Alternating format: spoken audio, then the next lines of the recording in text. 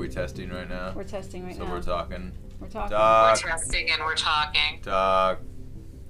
Talkity talk. Oh. So nice to be here on the Hoof and Horn podcast. What? Yay. Who's the hoof and who's the horn? Am I right?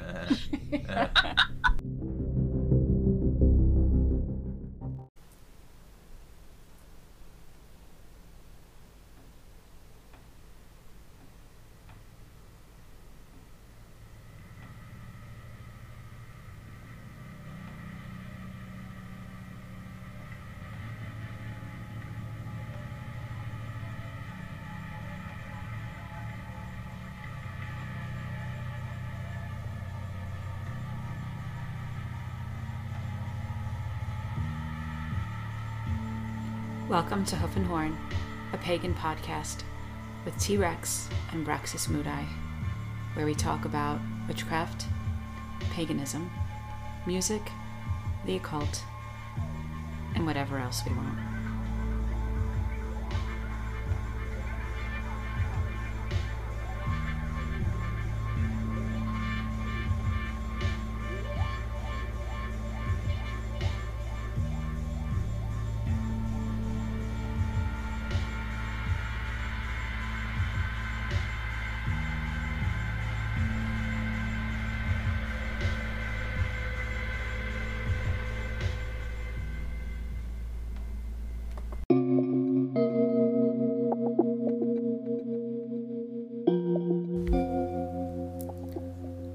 Welcome to the Hoof and Horn podcast, where in this episode we chat with Elizabeth LaBarca, High Priestess of Novices of the Old Ways, Connecticut, about leaning into our magical and spiritual practices in times of crisis. We'll hear music by Sharon Knight, and at the end, we have a special treat for those of us who like a Viking story. Trust me, you're going to love it.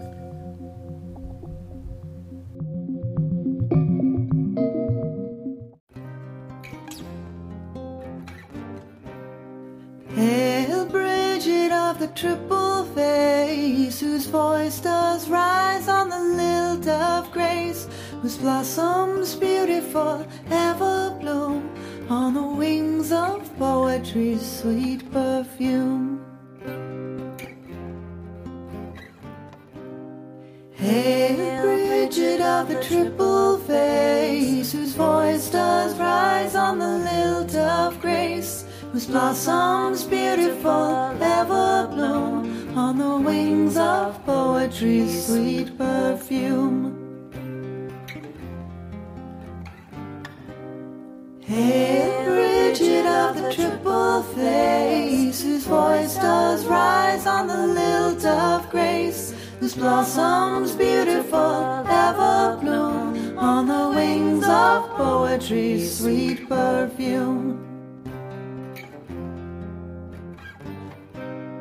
Hail, Bridget of the triple face, whose voice does rise on the lilt of grace, whose blossoms beautiful ever bloom on the wings of poetry's sweet perfume. Hail, Bridget of the triple face, whose voice does rise on the lilt of grace, whose blossoms beautiful ever bloom on the wings of poetry's sweet perfume.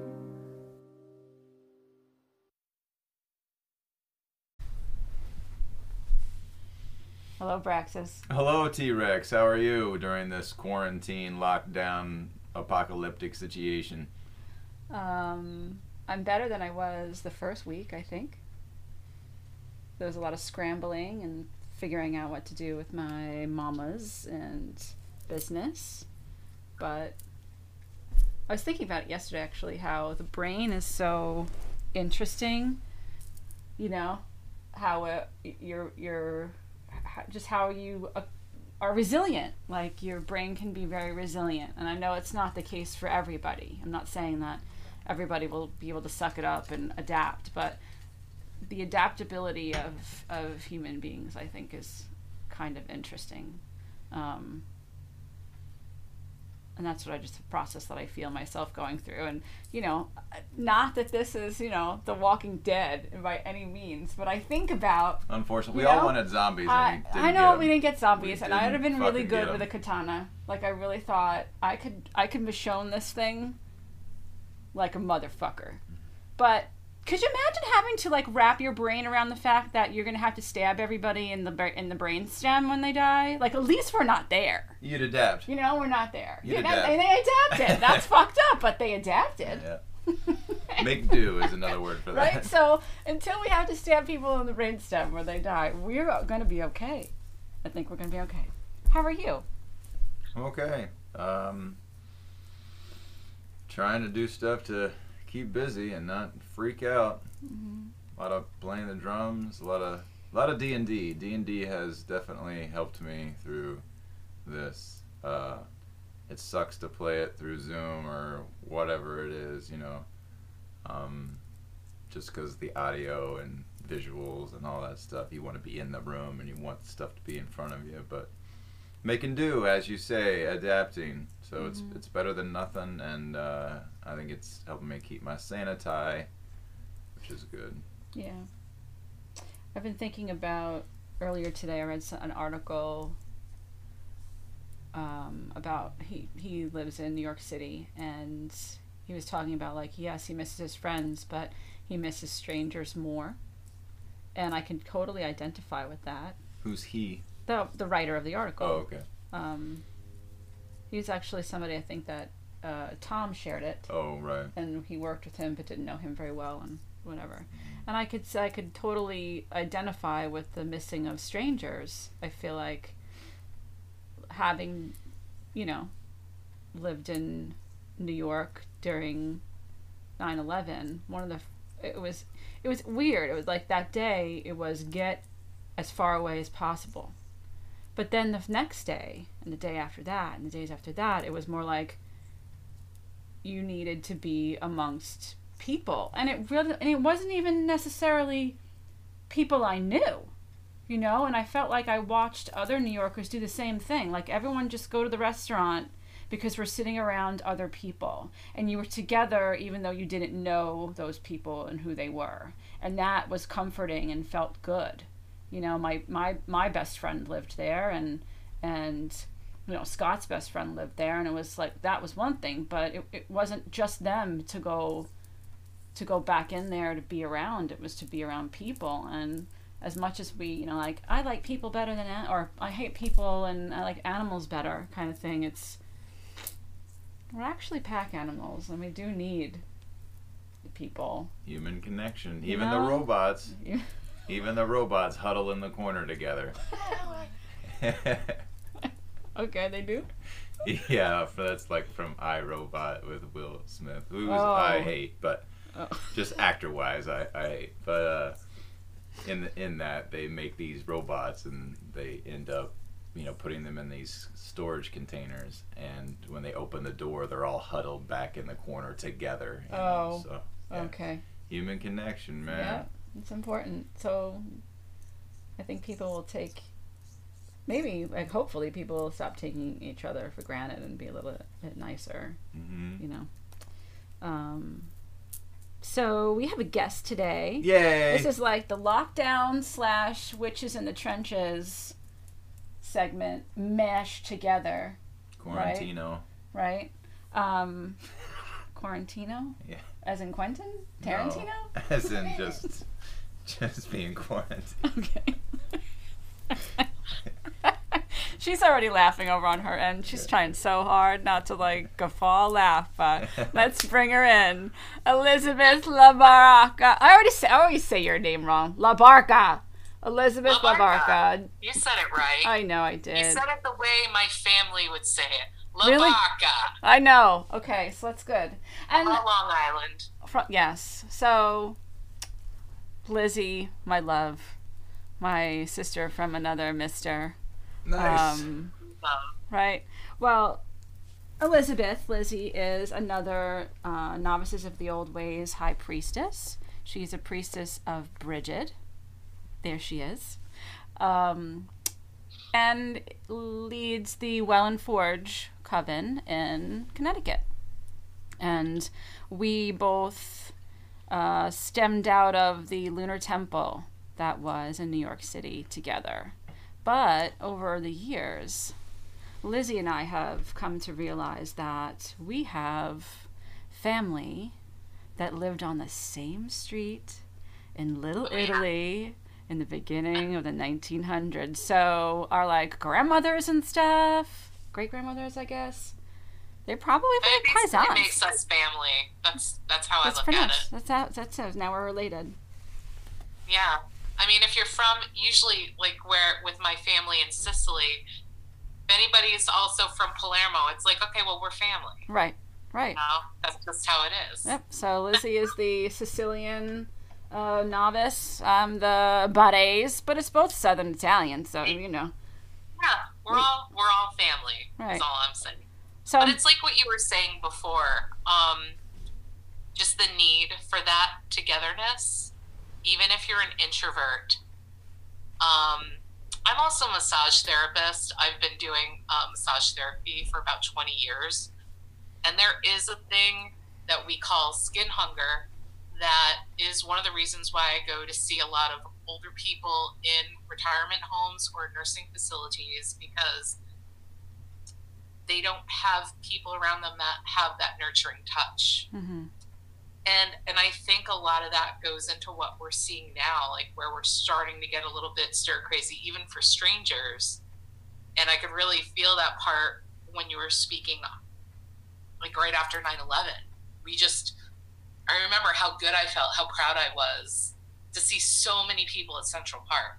Mm-hmm. There was like picnics everywhere, like umbrellas, like frisbee playing, like kids running around, people like you don't get to see.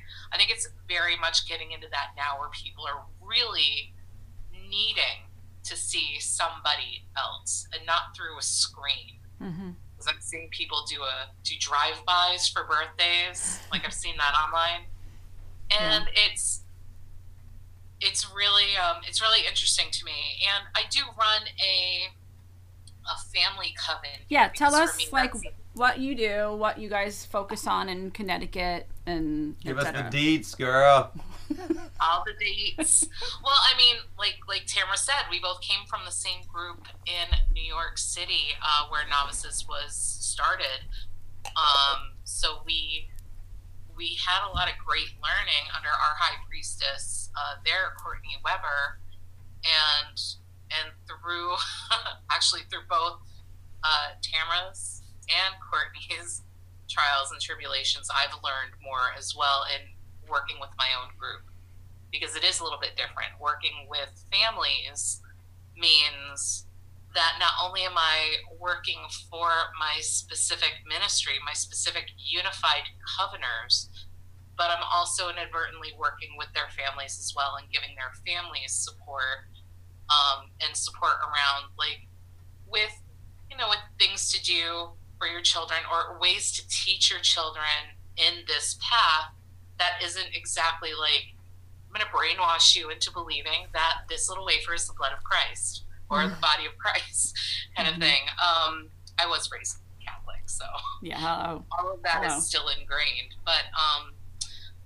one of the ways that we approach it is, this is what we teach. This is what we do. We work with the earth. We work with the stars, the sky, the things that we see that are tangible.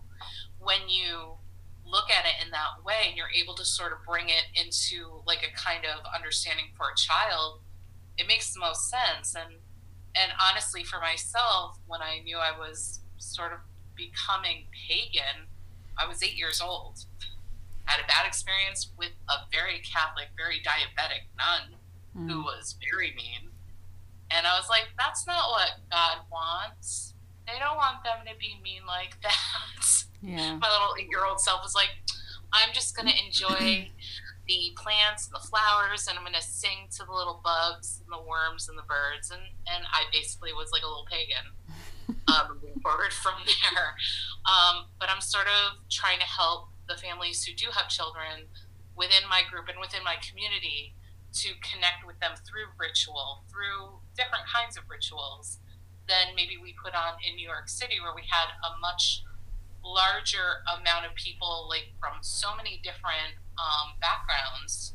So we're touching on so many different things, like in an adult way, instead of focusing on both how it's affecting us as adults and then how that's rippling back with our children or with our families. Yeah.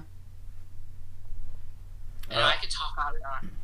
Well, I wanted to interject and just say excellent job on the ritual that you did through Zoom and all of that. That was a really good job. Really good job. Thank you so much. Now, I've been in healthcare too for quite a few many years. And when I started seeing stuff like this going around, like overseas, I was really nervous already in January. Mm-hmm. Comes from having an Irish Italian mother who was a worrywart, and a father who lived through Vietnam with a lot of PTSD on the back end of that. So it's like, I told them, because they always were, are you guys okay? Are you doing okay? I'm like, you trained me for this my whole life. I think I got the worry on this. Because I was prepping before anybody else was. Mm-hmm. But the problem that rose up within that was that I had to go back out and get more food, like as everybody was starting to get really crazy on making sure they had anything. But when that started, I was like, I'm not going to make people travel. My coven maiden happens to live in, or happens to work in what was the epicenter of New York City. Her building housed the Department of Health. Even at one point, they had a bomb threat on that building because the Department of Health. And so obviously she and her husband, who both work in the same space, have been working now from home. But knowing that the possibility of infection was there, I was thinking, let me get Zoom now. Let me get the professional version of Zoom, so I don't have to worry about making our meetings only 40 minutes, because that's, even if it's on a call, it's not enough. It's not enough. No. You know? It's really not. Yeah. So it only made sense for me to then do all of our meetings and plan out what our Ostar ritual would be. And I thought, we have the glory of technology. We could reach out to all of our novice family across the states and get them involved. And you guys were, and it was so great, even though we had some technical difficulties with getting to hear you and Shem. Yeah, I don't know what happened there, but it's okay. I heard you talking about us, though. I was definitely feeling you in there. I was like, those guys, they're making faces at me right now. I know it. Yeah. So with your coven, what the kind of the topic that I had brought to Lizzie was something that I've been mulling over and putting action behind, is leaning into your spirituality in times of crisis, and where it's not the time to drop the ball there. Now, I totally understand, that first week my focus was, household, getting the household ready, and my business. And I don't mean that in like a financial way, but I have a job that I have to be present physically for people. So how am I going to get ahead of this? How am I going to alter and adapt and change this so that I can serve those families? But at the same time, I feel like it's time to put maybe I described it like tuck chin and brace into the wind instead of turning away. It's real fun to like go to Samhain and dance a maypole at Beltane, if that's what you do, and have a full moon ritual when, there would be people out there to say that everything has not been okay, but it's not been this, right? Like everything has been pretty screwed up, but now it's real screwed up. And this is what we have been training for. Oh, yeah. And I brought a concern that I had to you the other day, and I was just like, this is another person that runs a coven and sits in my family. What are your thoughts here?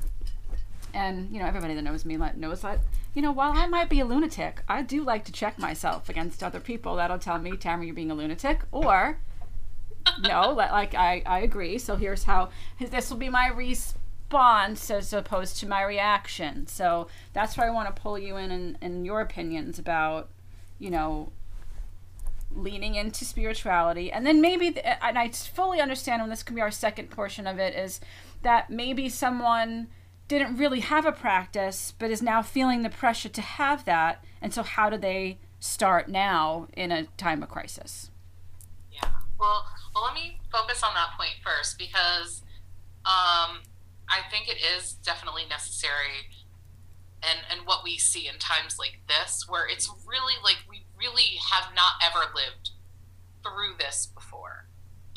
Some of our older generations who have either already passed on or are getting close to, you know, that time, they might have been babies during the last plague that we had that affected on such a level like this. And living through the Depression, you sort of already knew what you were dealing with, and so you hackled down and you did what you had to do. You learned what you had to learn. This is a little bit different, where we're talking about faith and spirituality, where for some people, I think the connection needing is something higher up to believe in, to feel that they have that connection, to feel that they are being held and nurtured in some kind of way, whether they're pagan or not. I know that it's a very important thing to have, and not a lot of people have faith anymore. Just spanning out across, looking at that, the importance of just understanding that you need faith or want some kind of spirituality. That's really the first step. If you are feeling a loss or feeling a heaviness on yourself, that doing something spiritual makes you feel better, even if it's a meditation every day.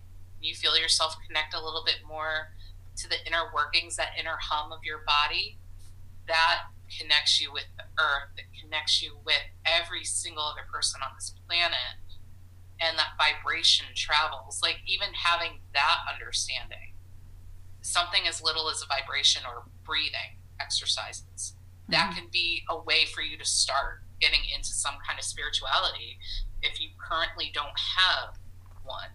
If you do, obviously work with deities like the way obviously most of our listeners do, or the way that we do. We know and we trust in the ones that we pledge our work to as priestesses. I know that Bridget has me. I know she does. I might have thought I doubted her until she gives me a little slap. You saw on my face too. But she gives me that look like, seriously? And I'm thinking, no, you're right. Like, my faith is within that. And as somebody who, like you, has taken the work to that next level, in Novices of the Old Ways, we go through votary training, which usually about 3 years of heavy duty work. And It is very heavy duty work. 3 years or more. For yourself, for your community, for your mind. And it's really something I'm so grateful for, because like you said, Tamara, this is what we've been preparing for. This is not the time for us to sit back. If you have any way of leadership about you, if you have any knowledge of anything that brings you comfort, share that. It might bring somebody else comfort. It might not bring everybody comfort. It might bring 2 or 3 people some comfort, but you still made that point. If it's, like you said, it's sometimes, I mean, I have CPTSD, and I have anxiety and depression. And so I take care of that within myself first before I then shift into what is it that I'm feeling? What is it that I need? And how can I make that or create something on a broader perspective to be able to gift that to my community or my coven when they need it? What things am I finding within my own pain that I can look at as a lesson? And then how do I switch that into a lesson to give my group? So whether they're even thinking that same way, whether they're dealing with that in that way. This is something that maybe they've done before, but we're like, I don't know. This helps them. Any of our shared experiences, whether it is a spiritual anchoring or whether it is just something you're doing to help yourself right now, that's what's most important, I think. I agree. Anything you want to add to that? Like, what have you been anchoring yourself in? I've been meditating and playing a lot of drums. Drums have always gotten me through, and I feel like if you get into it deep enough, you can find another place of spirituality or consciousness. I mean, that's what the ancients used to connect with deity in the very beginning. So I don't think that's something to be overlooked there. So that's what I've been doing, and it's helped a lot. Yeah, like you said, that is how you connect. I mean, it could be planting, it could be composting for your upcoming garden. It could be you just throwing things out the window to feed the birds and squirrels because you don't feel like going out there and doing anything. It could be as easy as that. Right, exactly. I think it's whatever it is you're doing, if you're doing it with some intention, you know what I mean, can be really grounding. I didn't plan on it the other day, but we ended up working in the backyard, in the side yard, and turning over the compost bin. It was so exciting. And then I got the boys out there to like, come help, because I'm not that strong and you're both teenagers and give me a break, but it became like, you know what, this is going to be a good thing to do. And by just, fingers in the dirt, it was really grounding. And so, I've never really been exactly the person that's like, everything is witchcraft. I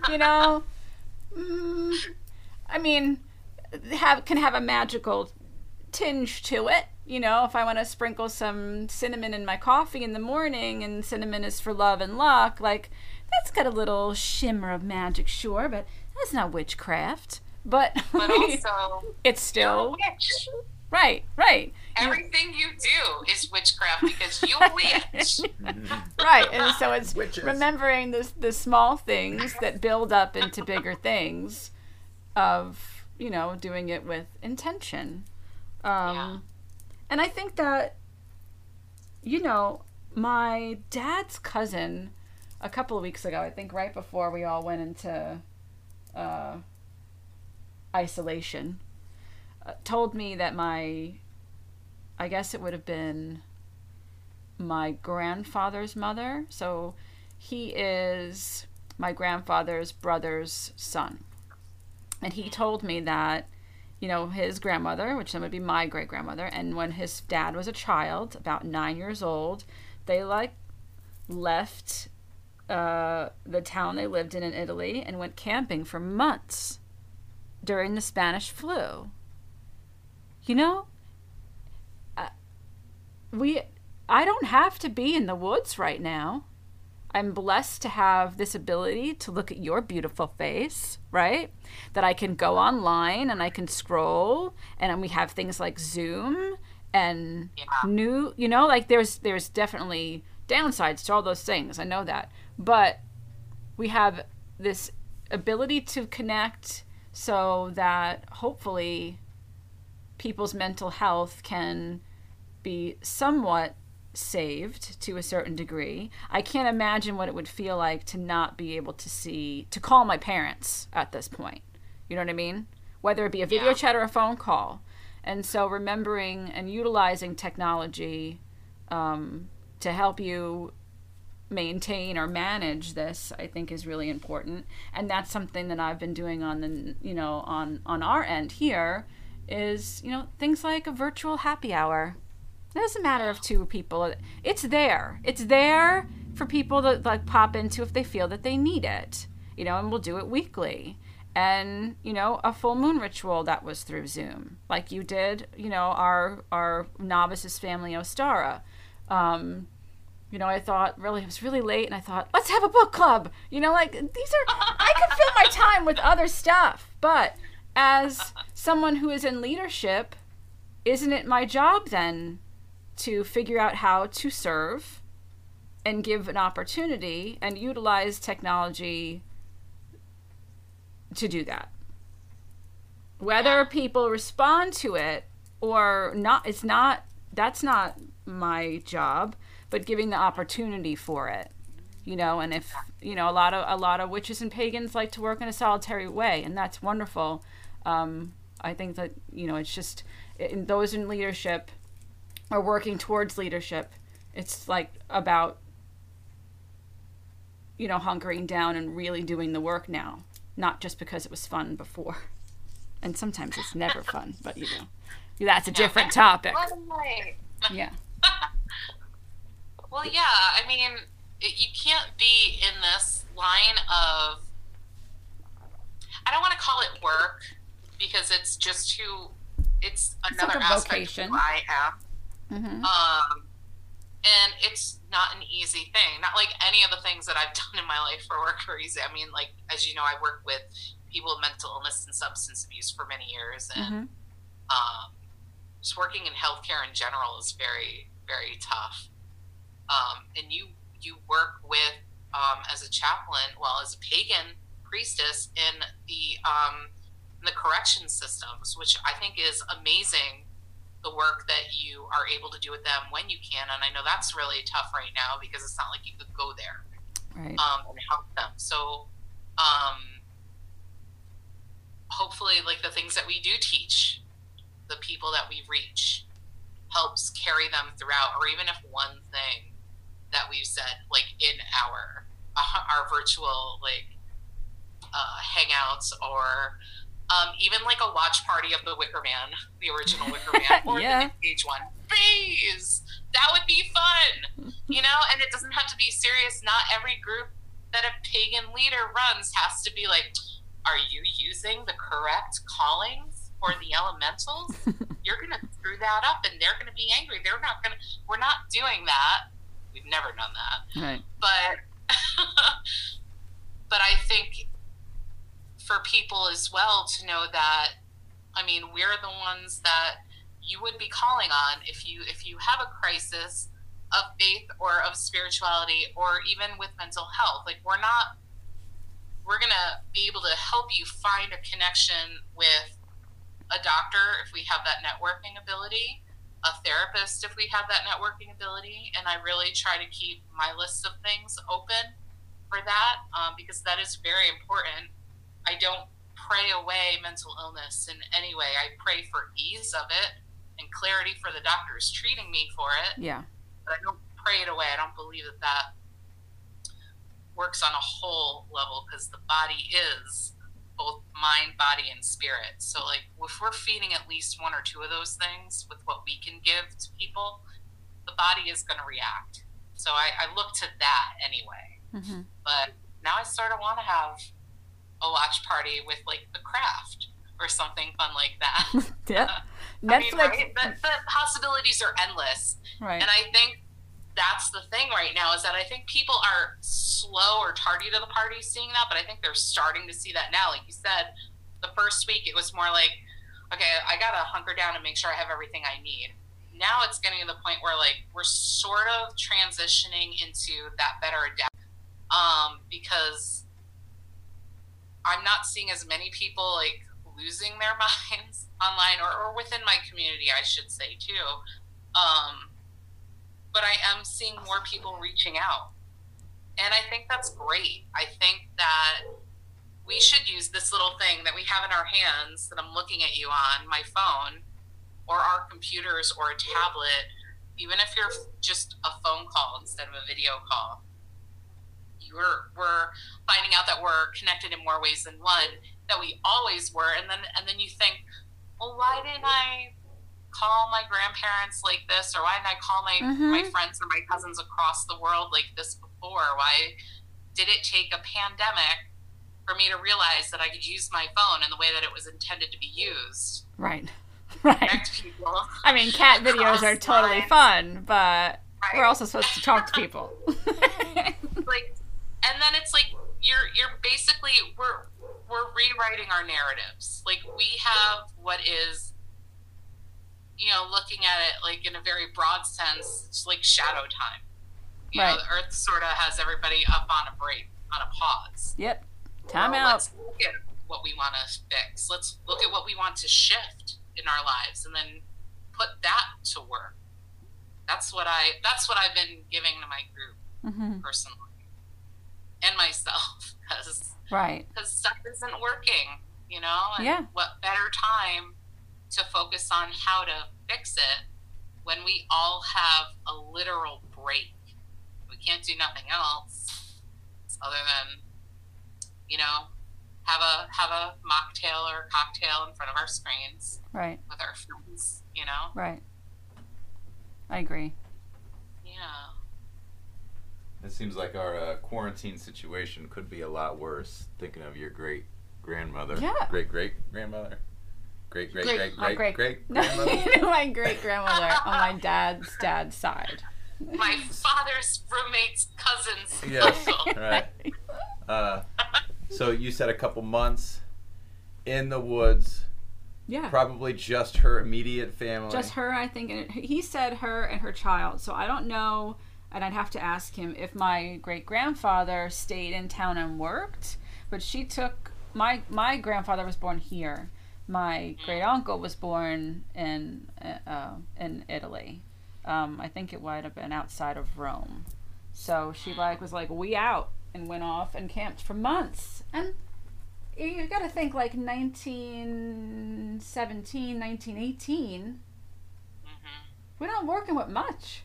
Right. So it's like, could be to always remember, if you don't have to have a great grandmother who went, left her town and went up to the mountains and in Abruzzo mountains, right? And and camped, but there's going to be somebody in your ancestral line that lived through something that was difficult and scary, whether that be a pandemic, illness, war, for people of color, it could be being displaced from homelands, or ancestors who might have been born into slavery.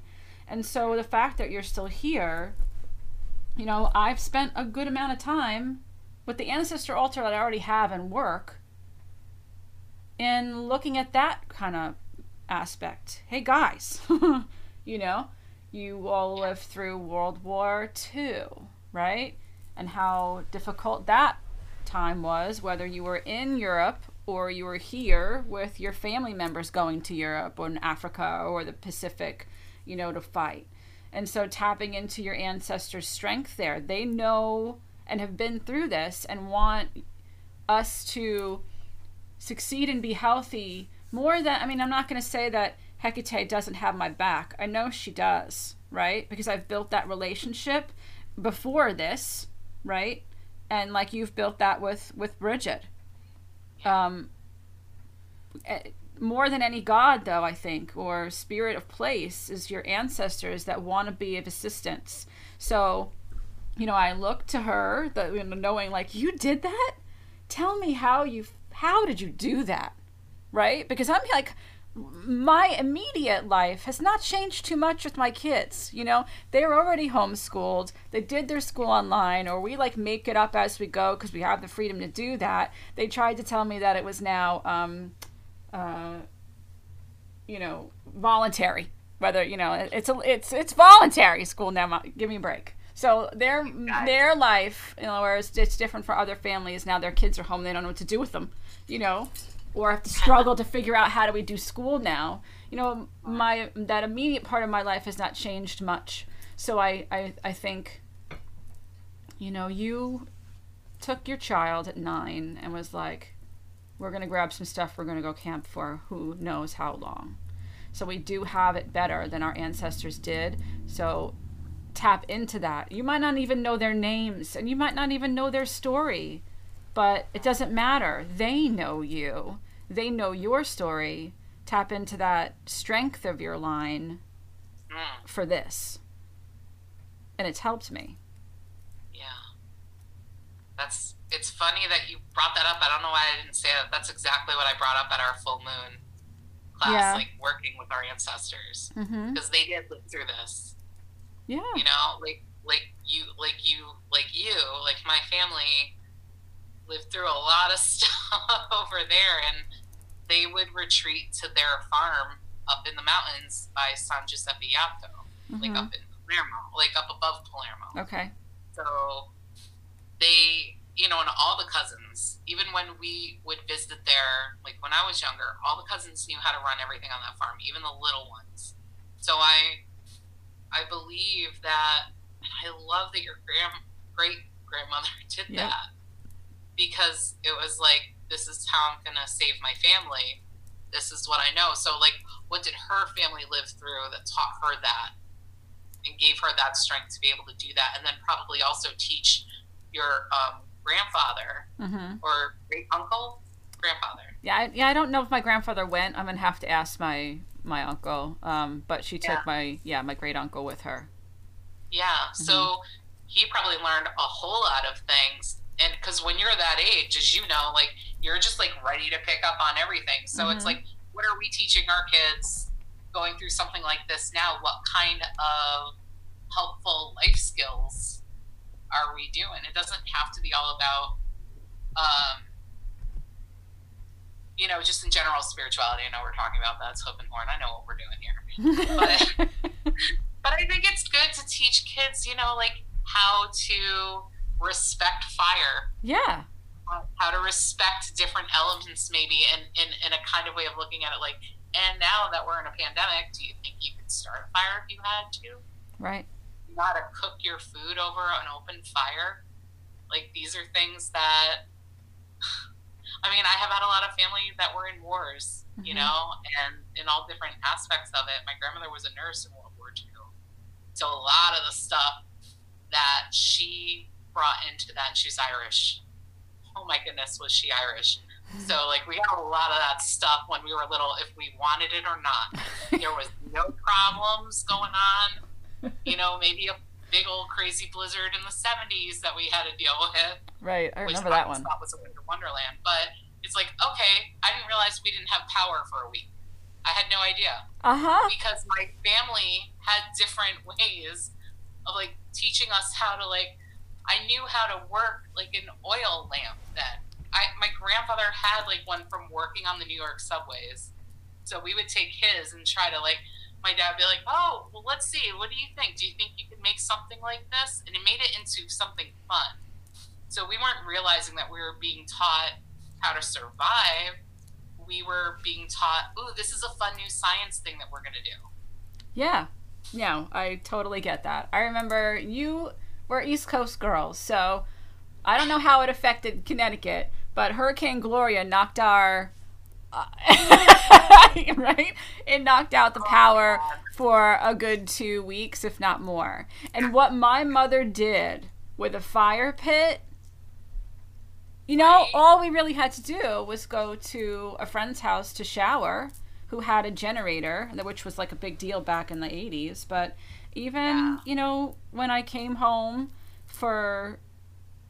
I was coming home for Samhain and, you know, my brother's child's baptism, but we got nailed by Sandy, you know? Yeah. And what my mother did with a barbecue, I mean, everyone was like slapping, you know, lunch meat together, eating cold. My mother made brownies on a barbecue. I know it. I don't know how. I don't know that I'd have gotten that talent fully. I don't think I can make brownies on a barbecue, but you just need good cast iron pans. That's all you need. Survival skills, man. It's survival skills. Survival skills, totally. Yeah. And so, not that I don't want to have electricity, but I know that if I had to reach down deep, I'll figure out how to make them brownies on a barbecue. My Aunt Mary would make pasta. She made pasta and sauce on an outdoor fire pit grill thing. Yeah. You know, she's from Sicily. She was over here back in the early 10s. But yeah, like, it was just the funniest thing to me because it wasn't that it was funny. It's funny looking back now because it seems so natural. Like, yeah, this is what we do. Yeah. You want pasta? Yeah, we're gonna make pasta. We got the big pot. Mettre la pignade, you know, like just put on the pot, get it all full of water, and you don't think like that. Now, as we're grown and we remember things a little bit differently, and again, it just goes back to we're changing up the narrative. Yeah. Just switch the narrative, like how you're looking at things. Like instead of, this is so horrible, I am going crazy in these walls. Like, yeah, I'm sure you are, completely. I'm grateful that I'm in this home and not in the apartment that I had just last year with Nick and I and 2 cats, because that, I think we would go crazy. Yeah. But here we have a front porch. We have a beautiful side yard. We're at the end of a dead end. I'm so grateful. Like, we put in and made a fire pit for ourselves, and we ate dinner out the other day. We had hot dogs and sauerkraut and like relish and all the good stuff. But still, like, we ate out. We had like a good time with our fire pit, and nobody was around, and it was fabulous. Mm-hmm. But also, it's just remembering, like, your blood, the blood of your ancestors runs through you.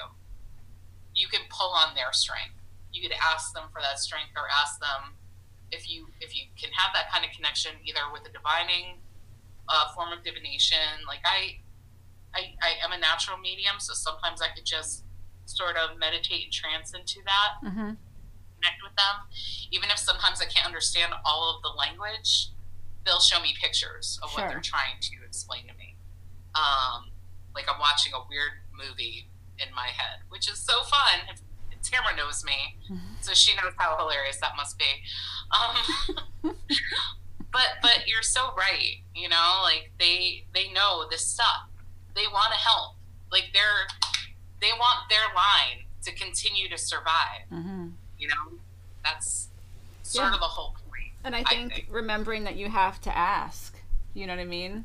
I feel like, yes, when maybe a dramatic thing might occur, or there's an accident and they can step in and help you, but I think the asking makes it more powerful, and, you know, giving little gifts that you can, whether it be a glass of water, on a ancestor altar, if you have any pictures, or maybe it's just a simple spot with a white candle and a glass of water, or a place that you rest a cup of coffee in the morning. If you're gonna make it yourself, make a cup of coffee for your ancestors and put it out there. You know, maybe occasionally give some wine, but obviously not all our ancestors were good with alcohol or didn't like it. So maybe don't offer that up. You know, a nice stick of incense could be very cool. And something that I do for mine too is I say the Catholic prayers, because they would like it.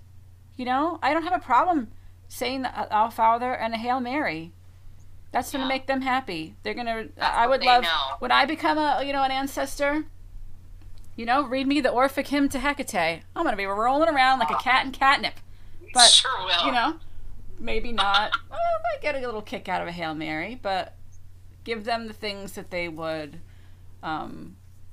enjoy, and tell them what you need. And especially if it's skills, inspire. There's that funny meme of, this is how much garlic you use. That meme with the, that's it, my child. It's funny, but it's true. So it is so true. It is so true. Especially when you have an Irish grandmother who's saying over your head, that's not how I make it. I'm like, I know, Grandma, I want it to be edible. And I mean, with the love and effect, But then she laughs and cackles. But, I mean, that woman, she could burn pasta. I'm honestly just impressed. I thought up to the age of 14, that the hamburgers that she made were just called hockey pucks. I knew that Burger King sold burgers and hamburgers. But until, 14 years old, we were just like, oh, Grandma's making hockey pucks. Awesome. That's how she would cook. All right? So, yeah, I hear a lot of back talk on the other end when I'm trying to make something that she would make. Mm-hmm. Mm-hmm. Her meatloaf was great, though. It kept getting better every time, but She made that for my father. She loved my daddy. Nice. And that was her son-in-law. Right. She loved Italian men. What can I say? Well, she married a Calabrese, you know. So I was gonna say. Yeah. But yeah, it's really just doing that too. Just remembering that you do have connections. Yeah. I think that's the most important thing. Like you said, going back, like the intent, the connection that we already have that we're keeping up, and just being open to anything being that connection, and not discounting anything that you already do that you think, oh, well, it's not like, you don't need to cast a circle to be spiritual. What? Now, I know that Praxis has amazing skills with meditation. Like, I can't even tell you how much, like, we don't really realize how much you can connect. Like, he has such a wonderful way of utilizing meditation and music and that beat, that drum, because that's just who he is. But using that, like, I was connecting with people that weren't even in the same room, let alone the same state.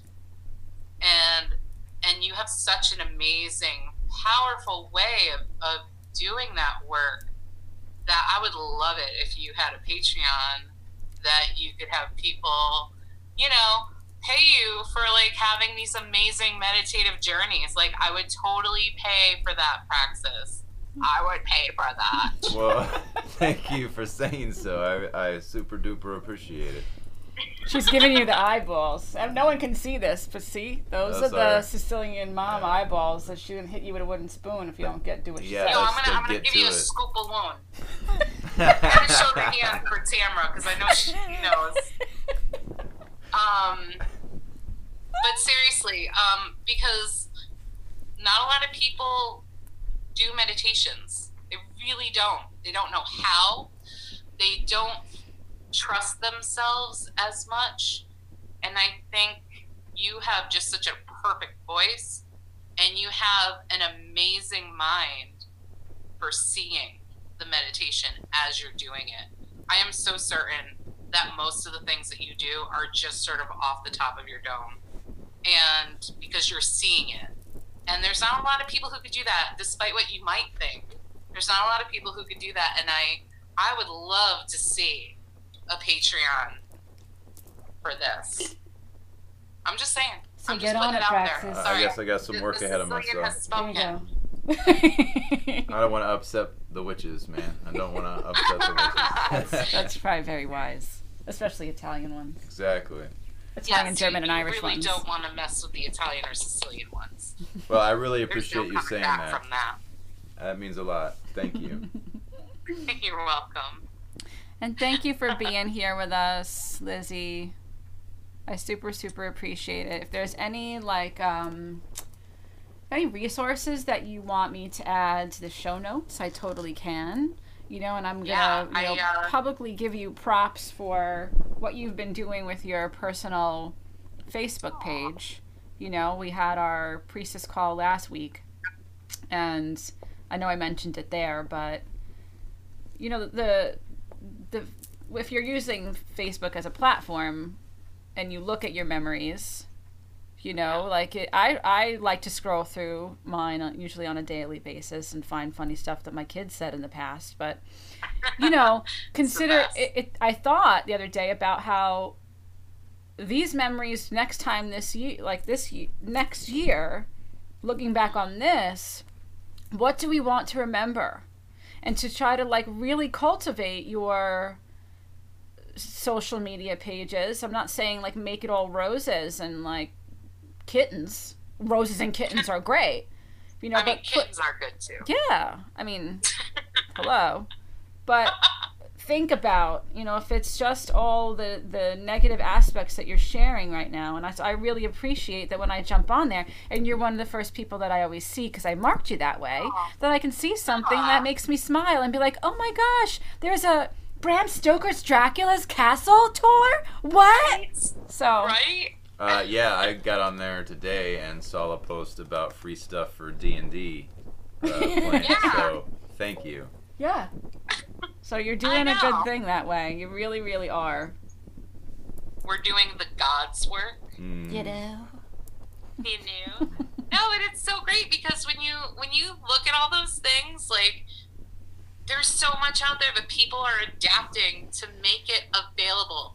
Not only for people who used to be able to afford to do that, but anybody who can have an internet connection. Yeah. And even for some people who live, you know, obviously who live in the United States, not everybody has internet availability. I don't know if that's changed due to this pandemic. I think it has. I think in some states they've switched it up so that children can learn. Yeah. While they're not in school. But I'm hoping that all of these things, like, these kids are able to see opera, Broadway plays, museums they might not have ever been able to go to. Even if a lot of museums are, like, you know, donation entering, like, this is so important. There's never been anything like this, and I love that, and that makes me have some hope, because there's a lot of days where I am miserable. There's a lot of days that I don't get up and shower right away, or maybe that whole day. Yeah. Or, you know, get out of pajamas. But I sure as heck want to make sure that what I'm putting out there, like you said, with intention, is something to make somebody else smile. Because if I've done that, like, I saw Braxis's response, like, hell, because, like, we do Roll20 for our D&D games, and sometimes it's so tough, like, connecting in that way too, like you were saying earlier in the podcast, like, not having that in person. But these things are so great, and I'm so excited about everything that is out there, that hopefully more people are able to be connecting on such an awesome level, like just the free concerts that are going on. I hope that society learns something from this free thing, that we all get connected. I would like to think that we all have a much higher vibration because we're happy, which affects everybody to be happier, and everybody's not bogged down with, you know, if you want to work at home, then work at home. You know, let's stop doing this stupid thing where everybody's driving 2 hours to get to a thing that you could be doing at home. So I hope society really takes a lesson from this, as well as individuals. Yeah, no, I agree. Yeah, if these people can work at home in a pandemic and still get stuff done, that's really saying something. If you can work under that kind of duress and stress, then I think you can sort of do that every other day of the year. Yeah, yeah. If you want to. And what kind of then environmental benefits are we going to have from this? You know what I mean? From maybe switching that up. And everybody, you know, now everybody's like, because you shouldn't be going out, and restaurants are shuttered, and you know, music venues are shuttered. Remember this when they open up again, kids, because going out to go see some art in the form of live music is really important. And I'm not just talking about when the big name band rolls into, like, Madison Square Garden or wherever, but, like, the actual artists who are going online and doing free concerts and, you know, giving you something to look at other than mainstream news. Remember that when they get back out there in the bar. And live in your town. Right, and live in your town. I was just going to say, I have a lot of friends who are in local bands, and a lot of them have been posting, like, songs, just that they're playing in their basement or in their living room. There's a couple of friends over here, Becky Mendoza and John Dotson. They're both in separate bands, and they're both in a band together, I think, called Frank and the Beans, which is hilarious. They're just so great. But they were posting, like, a song or two, like, every week, and I just thought that was so cool. And they're just, like, having fun with it. And there's a lot of my friends who are in local bands that are suffering because they're not getting that income like they're used to. Right. So definitely go out and support your local bands. Absolutely. Especially those ones that are giving you original music. I'm not gonna no, I am. I'm gonna knock a little bit cover bands. I mean, if okay, like I get why people want to have them in their bar because everybody knows it, but the art that's there of a band that's giving original music, support that just as much as you'd support the guy that's going to play Little Pink Houses and, you know, their version of Lady Gaga, you know? When or they say Hysteria, you know? yeah. I saw your head whip around. What are you going to say, Rex? When they say support local business, just remember that all these artists that's their business. Just because they don't have a store with a big front on the front of it, you know, a sign that says this or whatever, they are adding to the community and the, you know, upbringing and the higher consciousness of the community. So just remember that when they say local business, that also means artists, man, for sure. Yeah. That's right. I mean, you know, that's right here with me too. I can tell you. I mean, I'm a small business as a massage therapist. Absolutely. Sure.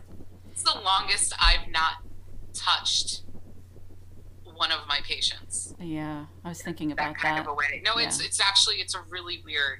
I've cut my nails like still because it's weird when they get a little bit long. I know you can't really see, but they're pretty long for me, and you could hardly see the white on them. But it feels so wrong not to be doing that work. And as a person who does facilitate a lot of healing on my day-to-day, whether it's like the work I do as a high priestess, the work I do in our natural wellness office, or as a massage therapist, like it's really sad for me to not have that connection in that way. But also it's like, okay, Liz, now you have the time to sit and take care of yourself. Yeah. And I haven't really been doing that, but I've also not been shaming myself or judging myself for that either. That's very important too. You know? Yeah. This is a process. It's absolutely, I think, a process. I feel like myself starting to acclimate to this new normal of now, and who knows how long that normal lasts like this way. But everybody's going to have a different, you know, we don't have to all get there together. And if it takes you another week or two to feel like you can get off the couch, that's okay, you know? I feel like, you know, here's my little inner anarchist. The shaming of yourself for feeling like I'm not getting up and being productive today is capitalism. You know, that we always have to be doing. And I am raising my hand saying I do that to myself even before this on a daily basis. You know, was I productive enough today? Did we get enough done today? Did I work hard enough today? That might also be because I'm also double Capricorn, plus growing up under capitalism. But, you know, if I just like laid around and the boys and I don't know, baked some bread, right now, I'm learning a different way to kind of look at productivity too. So, and it's not a competition. It's not. Right. It's not. It's not. That's capitalism. Right. Nice capitalism. Exactly. Gross. No, you're so right. You're both so right. It's years and generations of like mind washing, like brainwashing, literally, to be this way, to think that you're not good enough if you're not out there doing everything you can to make that mighty dollar. It's like, whoa, you know, now that we're on a pause, literally we're just paused. Look at that now. What does that show you? Yeah. I mean, I think we're doing okay on a pause in that sense of it. Because what I am seeing now, and mainly too, because I'm also a part of that, is that there's a lot of neighbors and friends not bartering, but sort of, you know, oh, here you have soap that you can share with me. Like, what is it that you said? Oh, you needed an onion and something else? Here, I have that. So like we're actually like doing a lot of give and take, more than I think I've ever seen. Like there's another priestess. She's within the Druid Fellowship. She's a priestess of Bridget as well. She's just baking her little heart out. And she said, if anybody wants any, send me a tin and I will mail it back to you with cookies or brownies or whatever. And I'm thinking, hey, yeah, I want that. And I also have to be like, do I want it bad enough to go to the post office? Right. Like, that's where I'm at. And I'm so sad because I really want those things because she makes some good, yummy looking baked items. So I'm just like, okay, well, I'm going to bake my own stuff here and switch that out for other things that, like, my friend got a delivery of Murray's cheese for people who are in New York and the tri-state area. Murray's cheese does deliver. Actually, they might deliver to you, Tamara. Oh my goodness. She spent money on this cheese and she's like, I don't think I'm going to get all this. And of course I opened up some of the softer stuff that'll go quicker. Why don't I bring that over for you guys? And I also have the soap. So I had made I made Scottish shortbread with my Irish Kerrygold butter because that's how I roll here in this house. So I gave her like some of my shortbread cookies. She couldn't even get halfway home before she ate them almost all. And she's like, oh my God, this is amazing. Anytime you want to barter again. She's getting another Murray's cheese selection coming in. And I'm like, I got to make something for this girl. But I also brought her bananas. And she's going to bring me banana bread with chocolate chips. So it's like, I think we're going to see a lot more of that, I hope, anyway. Because that will help us to get a little bit further away from that mindset of we must be doing this or else we're not good enough. We're not, it's like, why do we have to sort of talk ourselves into justifying a vacation? Right. Why? Why are we working 8 hours a day, 5 days a week? Just seems wrong. And I hope that's a lesson that we get out of this of what really is important is our well-being and everybody, thinking as a group, a hive mind, that a big family would be a lot better than this competitive bullshit that's going on, which leaves a lot of fucking people behind. And that ain't that ain't church. It's not church. And focusing on your community and figuring out where the needs are in your community. It would be a whole other conversation if I opened my mouth about what I think is coming for us politically. And so we're not going to go there right now. But, just look around your space, look around your town. Find the people that are the helpers and figure out how you can help. Because while the overarching thing may go real bad, it is a lesson of how can people... there's one group, it's like a Putnam County COVID-19 helping page. I can't even get a word in edgewise to help because there's always 50 comments. Everyone's taken care of by the time I find it. That's awesome. Yeah. Don't stop doing that even when the masks can come off and we can go back to the restaurant. That's the important thing to take away from it. I really hope that people continue to be engaged in that way because I'm telling you, I don't think it again, I'm going to zip it. I think that we're going to need to remember those skills as we go forward. And that's all I'm going to say about that right now. I wish you could see her face. I felt like I might be getting flush. So just zip it. Well, Lizzie, I really, really appreciate your taking time. I see you. To chat with us about how you're doing the good work over there and leaning in. Absolutely. Really good to see your face, too, I know. buddy. I know. I miss you both so much. I want to miss you too. Hug you really hard. So if you feel very uncomfortably claustrophobic for a minute, that's me hugging you. I think we both know what that feels like. I think you do. Usually I'm picking you up and trying to take you back home with me when I hug you. Yes, absolutely. Come back home. I know. We'll make it happen. I think it's a really good thing to remember to eat, drink, and be merry. Yes. Right now. Oh, yeah. Mm-hmm. Reverence and mother effing mirth. You know it. You can say fucking around here. I can hear my grandmother in my head. You guys are talking about ancestors, and now she's like watching me. Heaven forbid I curse on the air. Are you kidding me? I don't want to get you in trouble. Oh.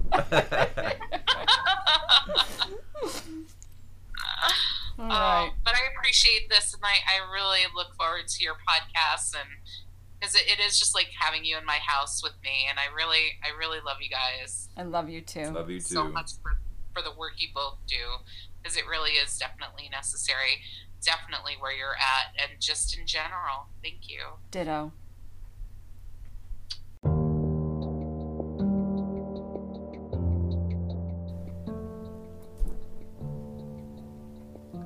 Isn't Lizzie great? She is, absolutely. Much love to her, very much. I'm glad that we were able to talk to her. Me too. Utilize your technology. She seems in high spirits, which is good. Right. You know? I don't. Super good. Well, thanks for listening, everybody. Eat, drink, and be merry. So mote it be.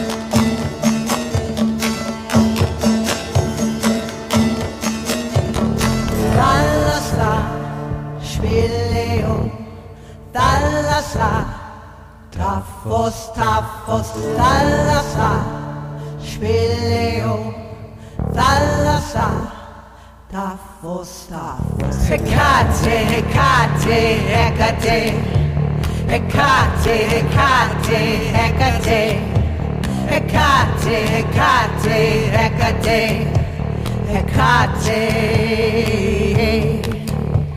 Hecate, hecate, hecate, hecate, hecate, hecate, hecate, hecate, hecate,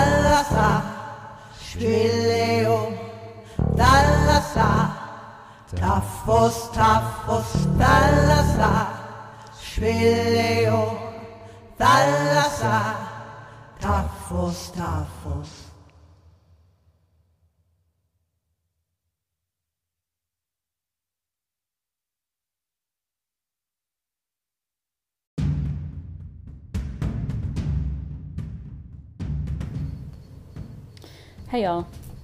Last but not least, here's that treat I mentioned earlier. If you're looking for something to listen to while social distancing and you like audiobooks and get down with Vikings, here's the beginning of Chapter 1 of The Hooves of Islebane. The first 5 chapters of this are available at metalhorse.band. As the pillage came to a close, Fingar headed to the shoreline. Just as he was exiting the burning remains of the village, a group of 6 burly men had now returned from a hunt. They met on the sand, their eyes fuming with hatred. Fingar knew he would have to deal with the situation at hand before escaping. The closest hunter came charging, his voice raging with a feral scream. In one motion, the Norseman threw his crates and shield to the sand and pulled a dagger from a nearby dismembered corpse. The avenging huntsman approached with weapon held high as Fingar slung the blade between his vocal cords. His roar was quieted. The Norseman smirked the last gurgling sounds made from his enemy. A sword was then swung from his left flank that he was barely able to avoid. By using the swordman's momentum, Fingar spun the new opponent further around and managed to land a thumb deep in his eye. Blood splattered both their faces as he dug it deeper into the socket. The hunter was quite distracted at this point. Fingar then gripped the tip of the sword and landed it under the man's chin. Kicking the opposer's feet out from under him, he brought the enemy down with a thud, and his own blade slid up through his brain. The body fell to a crumpled heap as the huntsman's life spilled out onto the sand. The remaining 4 men began an attempt to encircle the frenzied pillager. Finally, keeping one hand outstretched as to keep his adversaries at bay somehow, Fingar unsheathed his axe from his back. As his hand wrapped the handle, he remembered his father and a cherished childhood memory of bestowing him the blade. Then the melancholy face of his mother on her deathbed. His fingers squeezed hard and his heart pounded in his head. These men were about to answer for all of that, and much more. My father! Oh, father! Oh, father! He screamed to the sky, spitting blood like a rabid beast. At that moment, the thunder boomed. Lightning struck and it began to rain hard. In a mere second, they were soaked. The Norseman stood with axe in hand, his wet hair blanketing his shoulders, his breath heaving. Blood slid from a single nostril. Lightning struck, flashing a glimpse of fear and fury on foreign land. Surrounded now, the men became more brave. Their eyes darted back and forth from each other and their opponent, trying to devise the next attack. Just a few more, he said to himself. The axe wielder wasn't about to give them time to regroup and begin working together. He turned his ankle and rose to swing his weapon at the smallest of the hunters, causing his intended target to pace forward so to connect with a stout block. Another foe took the opportunity to attack from behind, but Fingar's action was a bluff, and just as the blade was swung at his back, he dropped to his knees. The rein was sliced by the hunter's sword as it trimmed the hairs of Fingar's head. A hit and a miss. The sharp tip ran the width of the other man's belly, pouring its contents out at his feet and barely missing the Norseman. The wounded man began rifling through his own entrails as to somehow get them back inside, wailing in agony. Fingar now rose for a mighty uppercut with his axe. The upward motion and the hammered steel split his foe's face in two, ending his disgusting torture. Fingar then used the inertia to spin round and bring the axe back down on the far leg of the now unprepared assailant. The hunter was off balance and, seeing the Norseman's trickery, tried to swing back in a blocking fashion. Too late. Steel chopped his leg off at the knee. A shriek rose from his lungs above the pounding rain. Sand, water, and blood became a mixture of hate, anguish, and suffering. At that moment, the last of the marauders came funneling out of the village towards their ships. Fingar looked back at the sounds of hooting and howling to see his precious crates being trampled. These huntsmen, who had recently turned less brave, were not the reason he came here today. Taking a look back and seeing that one man was running away and the other in mid-decision to do the same, he decided to save his treasure instead of snuffing out their lives. The Norseman bolted towards his prized boxes and broke way through the mob. He stepped over bodies of both friend and foe. As he neared the water's edge, clutching his treasures and retrieving his shield, Fingar was attacked from behind. It seemed that the more courageous of the two huntsmen had a sudden fit of courage. The brave foreigner landed his axe in the side of the raider's shield, just missing his upper spine. Into the sea they both trotted, splashing and hacking at one another. A speeding arrow caught the hunter in his shoulder as he was flung under the water. Fingar held him down in the liquid with all of his strength. Holding him there, waiting for his enemy to cease moving, his eyes were drawn to his ship. At the front stood Thrathki, lowering his bow. The two men met eyes. Fingar gave a faint nod down the shoreline to the hightailing escapee. Thrathki squinted his brow and sprung into action. A bow was pulled, an arrow was launched, and a coward lost his life on the banks of his homeland.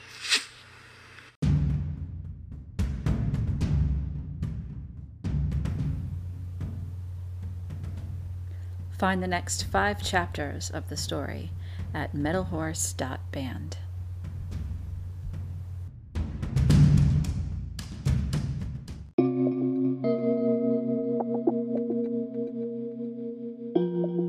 If you're enjoying the Hoof and Horn podcast, please be sure to follow us wherever you listen and like us on Facebook and Instagram. For less than a cup of coffee, you can also support this podcast at our Anchor FM home. If you have topics you would like to see us cover, email us at hoof.horn.podcast@gmail.com or message us through either of our social media profiles. Until next time.